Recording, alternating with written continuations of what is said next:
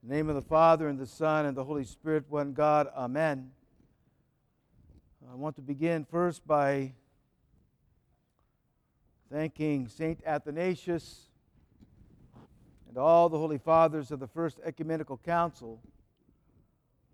For today, we would not have the faith we have without them. They fought the good fight. They established the faith. We are grateful for their efforts, for their faithfulness, for the love for God, for the love for each other, for the love for the church.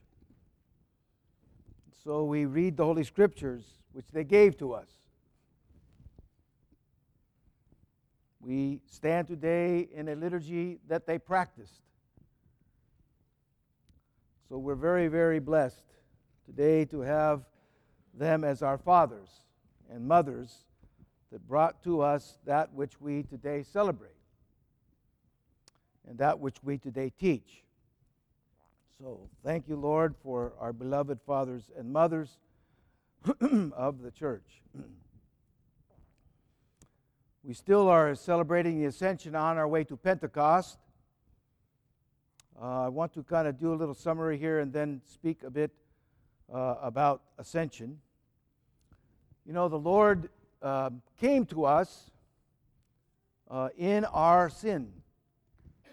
He didn't wait for us to get better. He didn't kind of put us in a position where we had to kind of achieve something great and then He would come. No, He came so that we could achieve something great. That's why He came, because we couldn't achieve that was great without Him.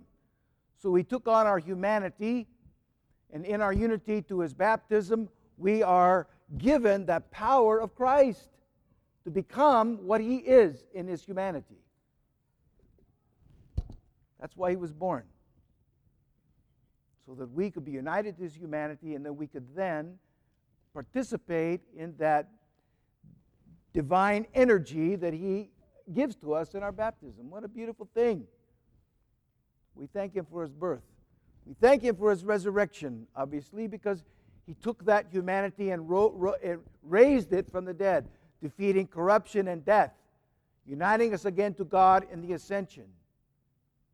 So we see this effort that God makes, and then in Pentecost that we celebrate next Sunday, we see that the power of the Holy Spirit is given to us that we then might live this life. All three of these beautiful feasts are all related. God came to restore our humanity.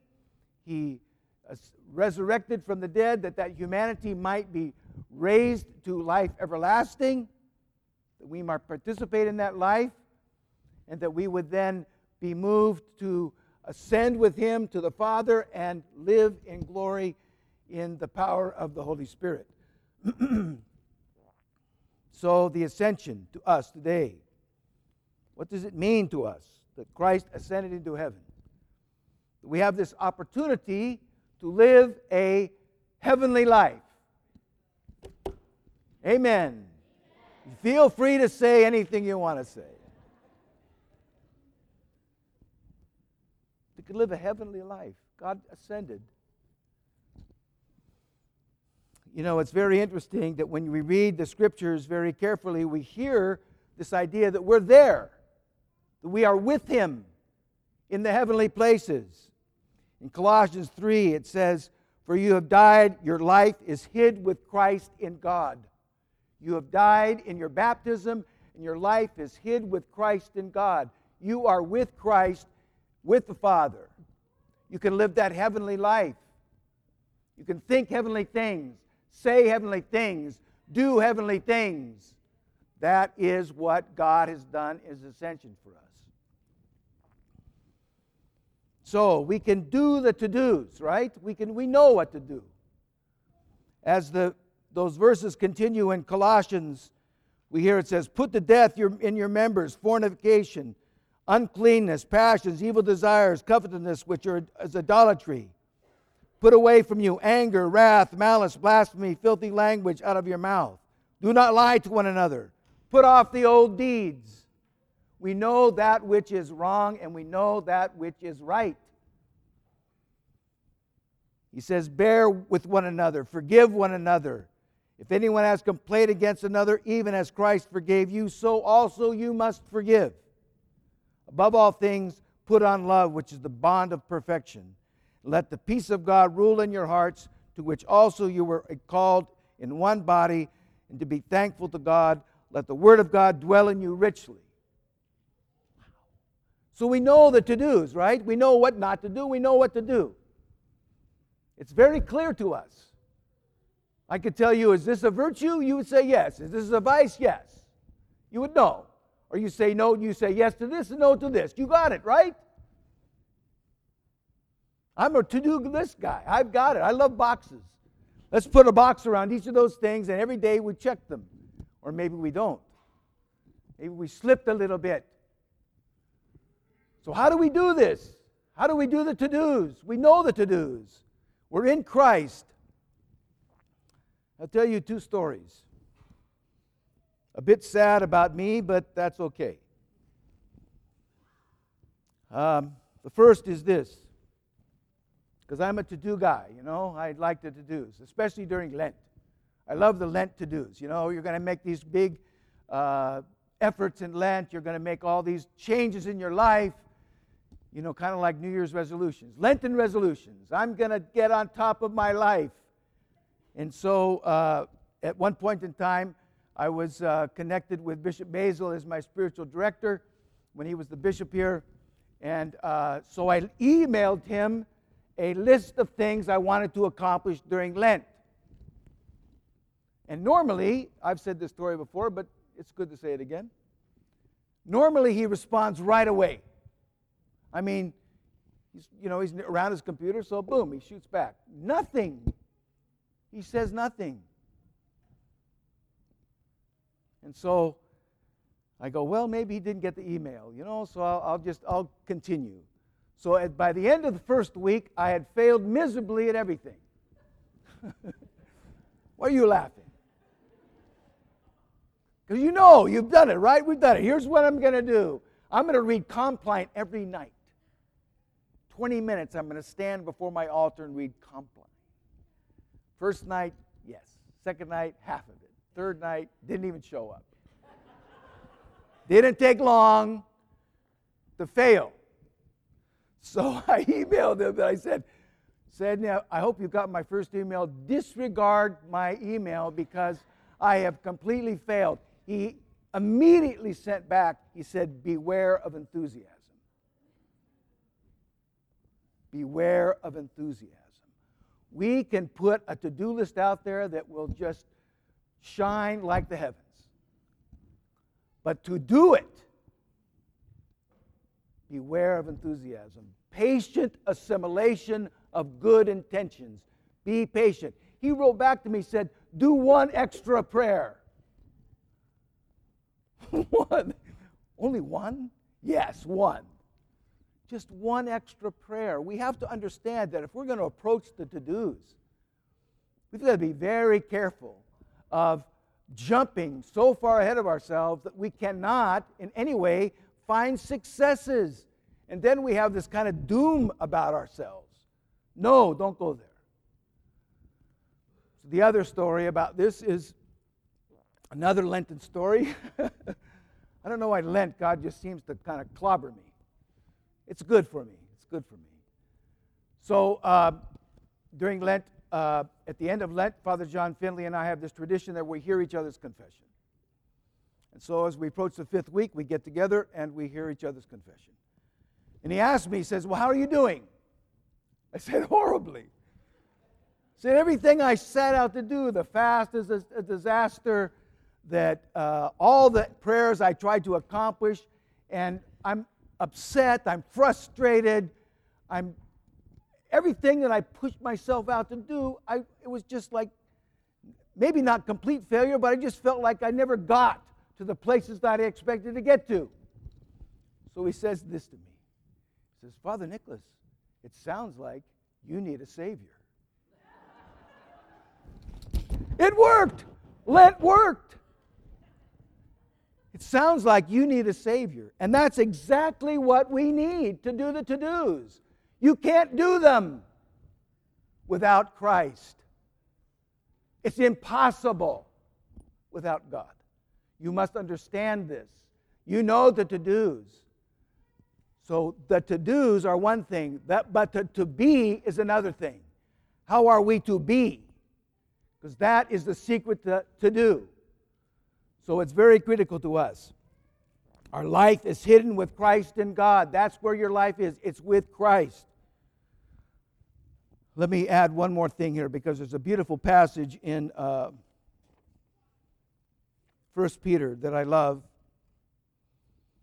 It says, "Do not let your beauty be that outward adorning or arranging of the hair, the wearing of gold, or the putting on of fine apparel." Don't let your adornment be the externals,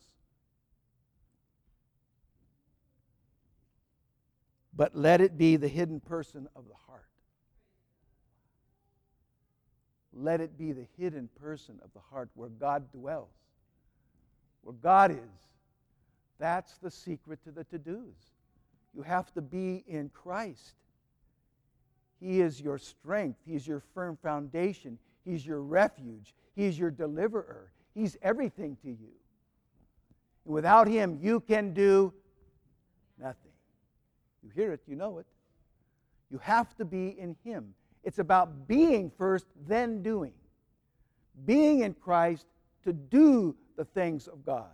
Being in Christ to obey the commandments. Being in Christ to be able to forgive. Being in Christ to be able to overcome anger and all our vices. To be in Christ to love like God loves us. So this is the secret for us. This life in Christ is the true life. It's where life is. It's the reality. It's the greater reality. We tend to live in the old man, in the lesser reality. God says, no, don't live there. Live with me in the heavenly places, in the greater reality, where your potential spiritually increases exponentially. Exponentially increases.